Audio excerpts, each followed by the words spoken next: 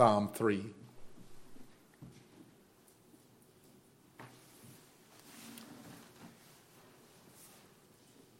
It goes as follows. O Lord, how many are my foes? Many are rising against me. Many are saying of my soul, there is no salvation for him in God. But you, O Lord, are a shield about me, my glory and the lifter of my head. I cried aloud to the Lord, and he answered me from his holy hill. I lay down and slept. I woke again, for the Lord sustained me. I will not be afraid of many thousands of people who have set themselves against me all around. Arise, O Lord, save me, O my God, for you strike all my enemies on the cheek. You break the teeth of the wicked. Salvation belongs to the Lord. Your blessings be on your people. According to its title, this psalm was penned in connection with that time when David had fled from his son Absalom. And we have recorded in 2 Samuel 15 the account of Absalom's intrigue, his conspiracy, his deception, all of which were designed to undermine and overthrow his father David, the king of Israel. Absalom, the renegade, rebellious son, was all intent on taking the crown, was all intent on taking the throne, even if it meant murdering his father. And there's no doubt that at this time, David was experiencing the chastising hand of God. And for what reason? Well, for the sin of adultery he had committed with Bathsheba, and also for the sin in murdering her husband Uriah. If you go back to 2 Samuel chapter 12, there you'll see that sometime after David had tried so hard to conceal his sins, God, through the prophet Nathan, confronted him. And right after showing David the egregious wickedness of his deeds, Nathan informed David as to the consequence of his sins, the consequence he would face for his sins. Nathan said to him in 2 Samuel chapter 12, verses 9 to 11, "Why have you despised the word of the Lord to do what is evil in his sight? You have struck down Uriah the Hittite with the sword, and have taken his wife to be your wife, and you have killed him with the sword of the Ammonites.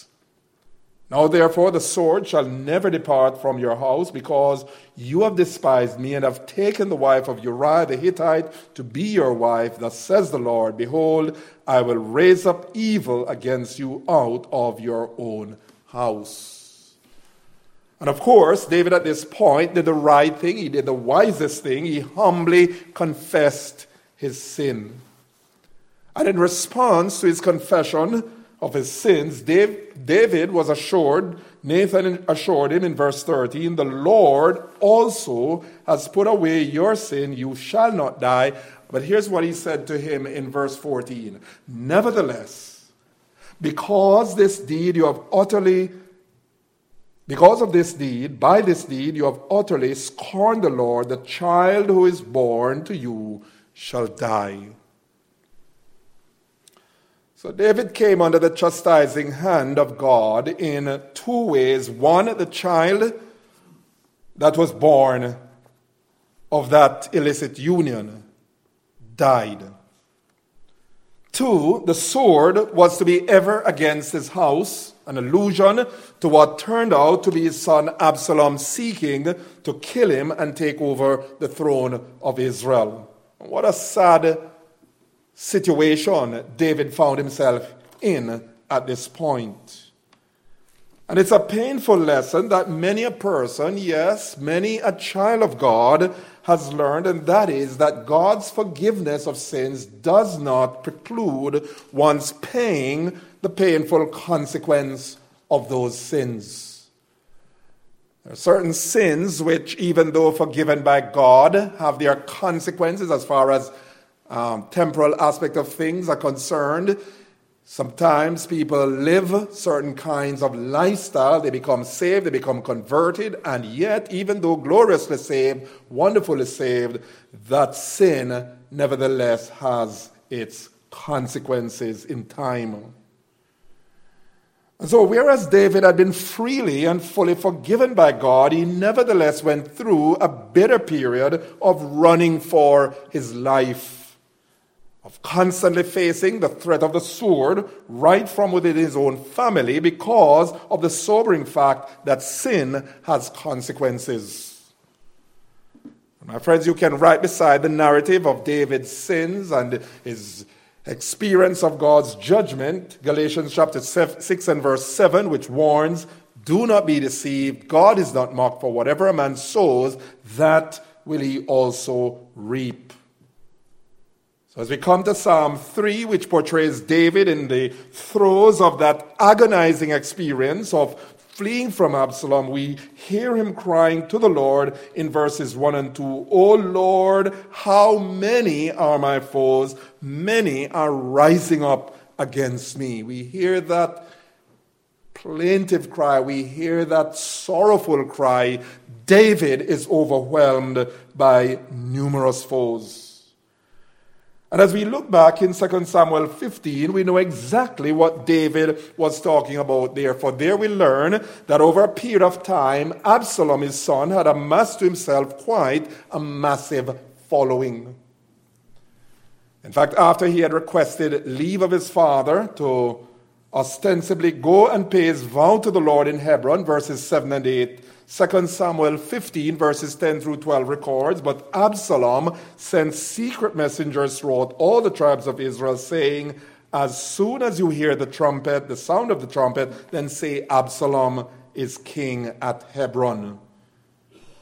We read in verse 11, "With Absalom went 200 men from Jerusalem who were invited guests, and they went in their innocence and knew nothing." Verse 12, "And while Absalom was offering the sacrifices, he sent for Ahithophel, the Gilonite, David's counselor, from his city Gilo, and the conspiracy," here's what the word of God says, "the conspiracy grew strong, and the people with Absalom kept increasing." That was the background against which David cried here in verse 1, when he says, "O Lord, how many are my foes? Many are rising up against me." Now, we can only imagine the painful plight that David was in at this point. Talk about the pain of betrayal from someone close, betrayal from a family member, betrayal from his own son. David felt not only the pain of betrayal, but David felt the pain of alienation. Imagine what it must have been for David to have been fleeing from one who was so close to him, his own son. And he must have felt as well the pain of humiliation. So there was the pain of betrayal, there was a pain of alienation, and now the pain of humiliation. You say, in what way was David humiliated? Well, as king, to flee from the throne of Israel, the governance of Israel, to be on the run from not an enemy, an external enemy, but from his own son, was not at all good optics. Because, you see, no doubt sent the message that David was in no way fit to run the kingdom. He was in no way fit to take the throne because he did not have his own family under control. We're reminded of what Paul says in the New Testament, "For if a man does not know how to govern his own household, how then will he govern the church of God?" And added to these pains, David experienced was clearly the pain of taunts and malicious aspersions that were being leveled against him. Because we read in verse 2 his complaint, many are saying of my soul, there is no salvation for him in God. You'll notice there the little term Selah, and it is believed that means stop and think. What David is suggesting there is this: I was in terrible straits. I was in great situation of desperation. Stop and think about that. And essentially what he was saying was that on every hand there was the popular prevailing assumption that God had abandoned him, that God had forgotten him. No doubt his enemies were saying of him, he really is in a bind. God is through with him. Not even God can help him. God has given up on him. And even as they hounded him, even as they were in hot pursuit of him to eliminate him, they were no doubt torturing him mentally and emotionally. God has forgotten him. And so the painful plight David experienced, the pain of betrayal, the pain of alienation, the pain of humiliation, the pain of having these kinds of aspersions leveled against him. But then what a wonderful turn we have in this psalm, because we not only see the plight he experienced, but we see the powerful protection he found. The powerful protection he found. According to verse 3, David found, first of all, security in the Lord. He found security in the Lord. Here's what he says, verse 3, but you, O Lord, are a shield about me, my glory, and the lifter of my head. A shield, as you know, was used in combat. And a shield, by his use of the word shield, David is referring to the protective coverage he found in the Lord. The particular shield he refers to here was not the ordinary shield which covered just one side of the body. How do we know that? We know that this was not the shield he was referring to. The shield of which he speaks here was that of God himself, who protected him on all sides. Here in verse 3, the observation has been made that David's statement of trust began not with I, but with you. He did not say, I trust in you. He did not make himself the subject. And the thought here, suggested here, is that trust has its basis in the Lord, not in the one who is believing. David was confident in the Lord as his shield, but David was also confident that God would both restore his dignity and position as king in Israel. And this is reflected in his referring to the Lord as my glory and the lifter of my head. In other words, he says God will... What he's actually saying is that God is going to restore my dignity and he's going to restore my position. Recall that in Genesis chapter 40, verses 13 and 20, that Joseph, as he interpreted the butler's dream, he told him there in Genesis 40, verses 13, how that in 3 days Pharaoh would lift up his head and restore him to his office. It's the same language that's being used here, where David speaks of God as his glory and the lifter of his head. David is saying here, my shield is in you, my security is in you, but also I'm looking to you to restore my dignity and to restore my position as king in Israel. David found security in the Lord. Second, David found salvation in the Lord. He found salvation in the Lord. Verse 4, he says this, I cried aloud to the Lord, and he answered me from his holy hill. What David is saying here simply is this: God came through for him. He was in straits, he was in terrible straits, he was in deep distress, he was in a situation that was, humanly speaking, impossible for him to get out of, but God came through mightily for him. God came through for him by responding to him in powerful and practical ways. First of all, God responded to him by providing him with solace. God responded to David by providing him solace. He provided him comfort. He found solace in the Lord. Look at the A part of verse 5. David says there, he testifies, I lay down and slept. I lay down and slept. Think of that. In the midst of trouble, in the midst of tension, in the midst of threat upon his life, David is saying here, I lay down and slept. David was able to sleep amidst all that was going around him. As we would say, he slept like a baby. And no, his was not the sleep of depression and despondency. You know, there are people who, when they are depressed, when they are sorely depressed, when they are despondent, they do nothing but what? Sleep, sleep, sleep, sleep. In fact, they will tell you, I wish I would never get up again. I just sleep, sleep, sleep. And that sleep is a way of finding escape. But notice that as far as David was concerned, his sleep arose from the fact of God's comforting grace. We recall in Psalm 127 and verse 2, the psalmist says there, God gives his beloved sleep. God was the one who was comforting David. God was the one who enabled David, even amidst the tension, even amidst the threat on his life, to sleep and sleep like a baby. And not only did the Lord provide David with a comforting blessing of sleep, but the Lord awakened him. This shows further he was not given to despondency. He was not sunk into despondency, because here's what he says. There in verse 5, he says this, I woke again, for the Lord sustained me. And so it was, David found sustenance in the Lord, verse 5b, but not only did he find sustenance in the Lord, he found steadfast courage in the Lord. Look at verse 6.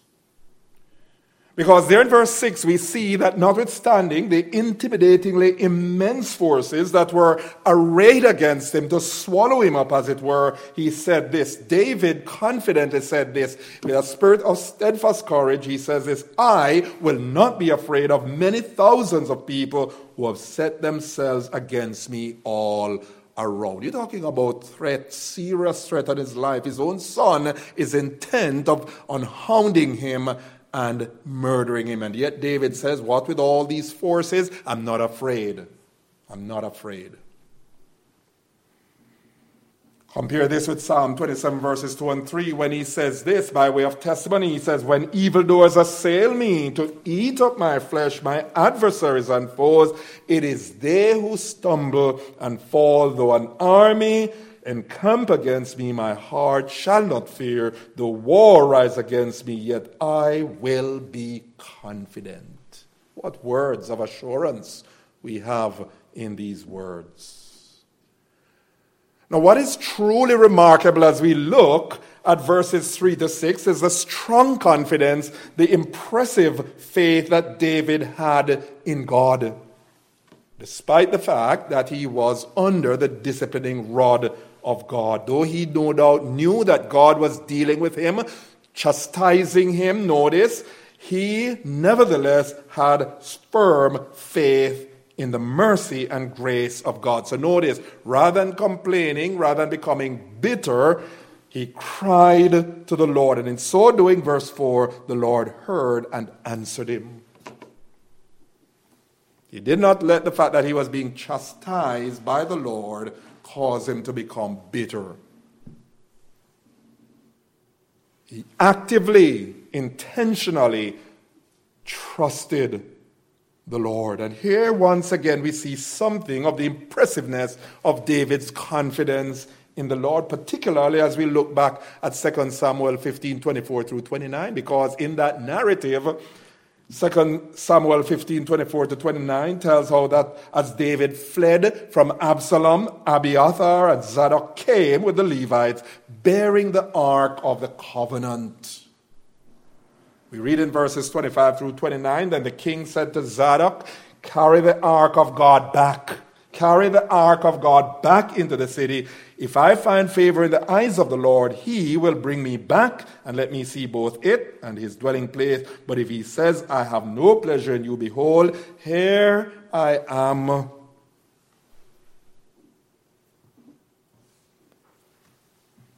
He tells Zadok how that he will wait at the fords of the wilderness until word comes from him. So Zadok, and verse 29, and Abiathar carried the ark of God back to Jerusalem, and they remained there. You say, in what way was David's faith impressive at this point? The ark, as you know, represented the powerful presence of God in the midst of his people. The ark, you recall, was with Israel when they were crossing the Jordan. The ark oftentimes accompanied Israel in battle. The ark represented the presence and power of God in the midst of his people. But here it was, David relied not on the ark of the Lord. Instead, David relied on the Lord of the ark. David's faith, you see, was rooted in the presence and power of the living God himself. He would not superstitiously look to the ark. He would not trust in that physical object, but he would trust in the living God himself. He says, take it back.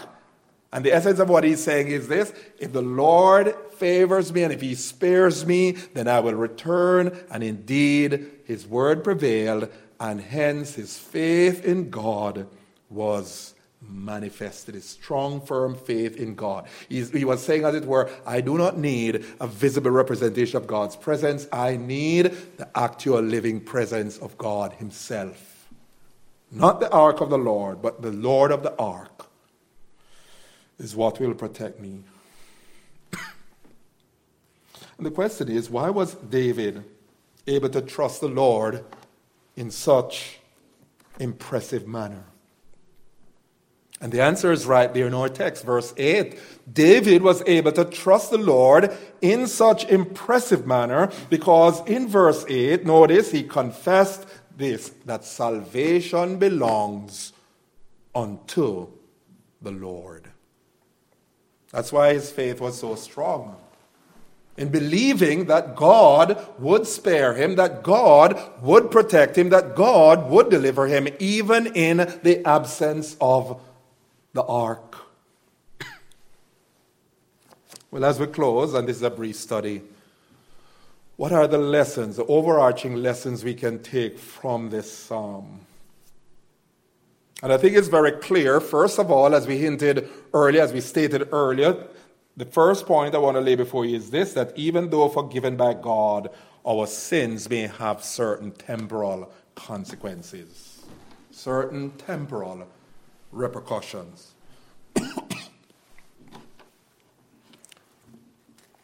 It's very evident from the text. Secondly, times of divine chastening are times when we particularly need to seek the Lord. Seasons of chastisement can easily lead to one's becoming hardened and bitter toward God. By God's grace, this was not the case with David. Even though he was under the afflicting rod of God, even though the heavy hand of God was upon him, this did not in any way diminish David's faith in God. David nevertheless did what? He cried to the Lord. He confessed that he was in distress. He confessed that his circumstance was overwhelming. Perhaps I'm speaking to someone who has been going through a season of adversity which may or may not be the result of God's chastisement. You might be growing disgruntled toward God. You find yourself doubting and grappling with the thought of walking away from the faith. Here's something that you need to remember with regard to God's chastening hand, with regard to adversities, with regard to trials we encounter in our lives. And here's what we need to remember. We need to remember that God sometimes allows his people to go through trials, seasons of trials, which can be very painful. He can, through chastisement, take his children, through severe difficulties. But the comforting thought we need to bear in mind is this, that whether they function as trials, whether they function as chastisement, they serve not to destroy us, but to develop our faith, to develop our character, to make us more spiritually fruitful and godly. If it is that the Lord is afflicting you because of sin in your life, because He's chastising you for sin, then that's a clear token of His goodness and His grace. Why? Because He might have left you alone to your own destruction. That's a clear sign, a clear token of His goodness, of His grace, the fact that He would chastise His children. In fact, listen to Hebrews chapter 12, verses 5 through 11, and with this we close. The writer says there, have you forgotten? He's writing to his discouraged readers who were going through, as we would say, hell and high water. They were between the devil and the deep blue sea, oppressed, harassed, persecution, opposition.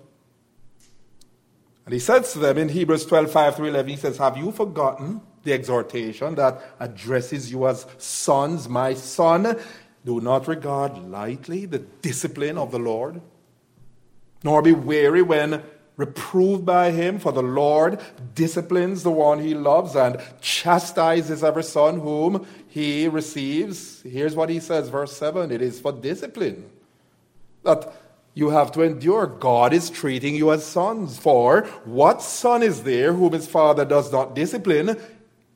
If you are left without discipline in which all have participated, that is to say, all God's children have participated, then you are illegitimate children and not sons. Besides this, we have had earthly fathers who disciplined us, and we respected them. Shall we not much more be subject to the Father of spirits and live? For they disciplined us for a short time as it seemed best to them, but He disciplines us for our good, that we may share His holiness. Verse 11, for the moment, all discipline seems painful rather than pleasant, but later it yields the peaceful fruit of righteousness to those who have been trained by it. That was David's experience. And David, we see in Psalm 3, moves from a cry of agony to a cry of triumph. His faith was rooted in God, even though he was experiencing the painful, chastising hand of God. He nevertheless trusted God because he realized in the end that God was in control. God was working for his good. That's the thing we always need to remember. God has our best interest at heart, even when He brings us under the rod.